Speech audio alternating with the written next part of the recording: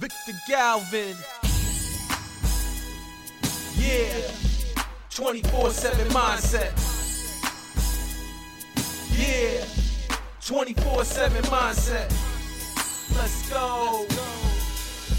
24/7 mindset. All right, guys, part 2, real estate, liabilities, and assets on real estate. Okay, Victor, you ready? All right. A house is a liability or an asset, Victor? Explain. You know, and I think I explained it very well in another podcast. Yep. That, look, man, in California is the best state to identify that the house is an asset. This motherfucker will break the house into 3 sections. Garage, half of the house, 2 kitchens, the garage, 1 kitchen, 1 bathroom, and they rent it. They rent everything. That's a big asset if you own the house. But it also can be a little bit of liability because it's going to lock you and force you to be there. But you go to another state like Florida, you own a house, it's a big liability. All the fixes, all the taxes that you got to pay, you have to pay. You got to make a payment. You have to do all the fixes around the house, right? In Florida, I believe the house is a big liability because of the mortgage payment, the taxes, the insurance. You got to fix that. You got to fix this. You got to fix the other stuff. So at the end of the day, you get caught up in this 30-year loan that is a big liability, that it doesn't benefit nobody, only the government. Because from there, I know if you rent, you still got to pay these taxes. But if when you own, you're forced to pay this much money in taxes. You're forced to get paid all the fixes on your own house. Than if you rent, you just call somebody to come and fix them, right? So the other problem is that you get locked down to the zip code that you can't grow. So you may be comfortable. Your job, your position is probably down the street from where you live.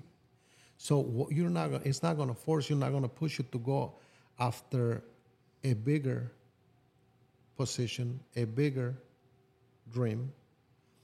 So where I'm going with all this is a big liability because everything that involves owning a house than if you rent a house.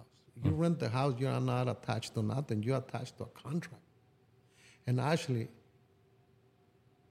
you can actually mess around with the owners. You decide not to pay. You just don't pay. You can break the lease. There's nothing they can do. They still got to go and force you out. They're going to take you to court, doing all stuff. They're going to give you so many days or whatever, sometimes months, so you can live for months for free. Yeah. So you don't have to fix anything. You don't have to worry about taxes. Now, if you get another position, somebody offer you a better position, you move. You're not attached to that zip code. So that's the way I look at it. So that's the benefits of renting. Yeah, 100%. Assets right there. So so buying a house, is it a good buy? Because there's 2 ways to look at it, right? Is that why you're saying? Yeah. So it only benefit the bank. It only benefit the system. And when I say only benefit the system is when everybody's buying.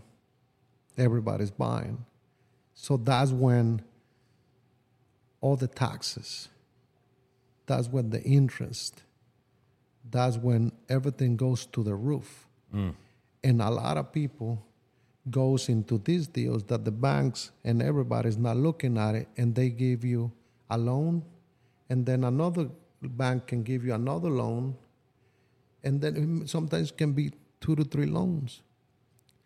So only benefit them, because if you fail, when you fail, they got a letter, they got a note from a trust that they're going to get their money paid. So the bank is automatic warranted to get paid. Yep. It doesn't matter what happens. You fail to pay. After 60 days, they can automatically go after that fund and grab their money, and they don't care. Mm-hmm.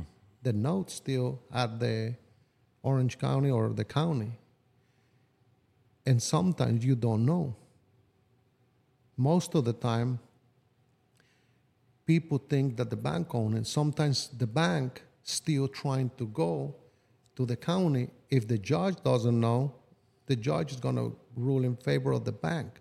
So the bank already got paid. And now he get to keep the house because you didn't make the payment, because the judge did not know that they already got paid, because the trust that pay him, they don't care because they had insurance that pay them. So the trust own the note and don't care. So that note is flying over there. I know I went into a freaking story, but I wanted to get into a little bit. So now the trust doesn't go for the note. So the note is hanging there. The judge doesn't know. So the judge always give it back to the bank. So now the bank takes it. They already got their money. They got a free house again. And now they sell it. If it's a $200,000 house, they don't care if they sell it for $30,000. Because guess what? There's an extra $30,000 that they made. You cannot, you stop your payment, you cannot go and buy the house. But they got to put it in the market so other people can bid on it and actually take the house. Mm-hmm. But it's not legal. It's not illegal. But if the judge knows about this process, automatically the judge will say, we cannot take you out of the house another year, because he knows that note is floating around. Nobody owns that house. It's the trust that owns it. Mm-hmm. But the trust they already got insurance that pay them. So sometimes you live for 5 years in the house. Rent free? Oh, no, they just can kick you out because nobody owns it. And to somewhere, somehow, out of nowhere, they have to force and notify the trust and say, look, this is your freaking note. You got to do something. They're like, I don't got time, give it to the bank. And the bank goes and put it for sale and get it for cheap and do it, sell it. When the judge knows that nobody owns the note, only the trust, right? Mm-hmm. But if the judge doesn't know, he's going to vote in favor of the bank. So now the bank has the note, so now they can sell the house. And the reason I want to go that deep is that a lot of people buy their houses they put all their money in their house, and they just don't know where they're putting their money on is their dream to buy a house, to own a house. But they also put all their money that they work all their lives. So they just don't know what they don't know. So they go for one loan, and they add another loan, and that's what shit hits the fan. So sometimes they don't lock it for the rate for the 30 years.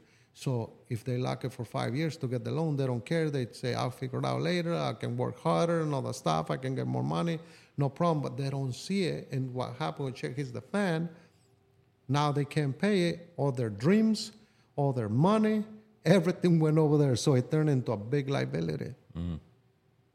So I just wanted to touch a little bit about that. Why is a big liability? Because if you don't do your deal right, it can turn into a mess. But at the end of the day, it's a big liability because of the taxes and everything that's attached to the house and the growth that is going to impact on you not to it's going to, on how it's going to shut down your mind to grow to the next level, because it's going to lock you to that zip code that you're not going to move away because you're comfortable and you're always going to be there. You're going to try to find work around there, and that's it. That's why I say it's a big liability.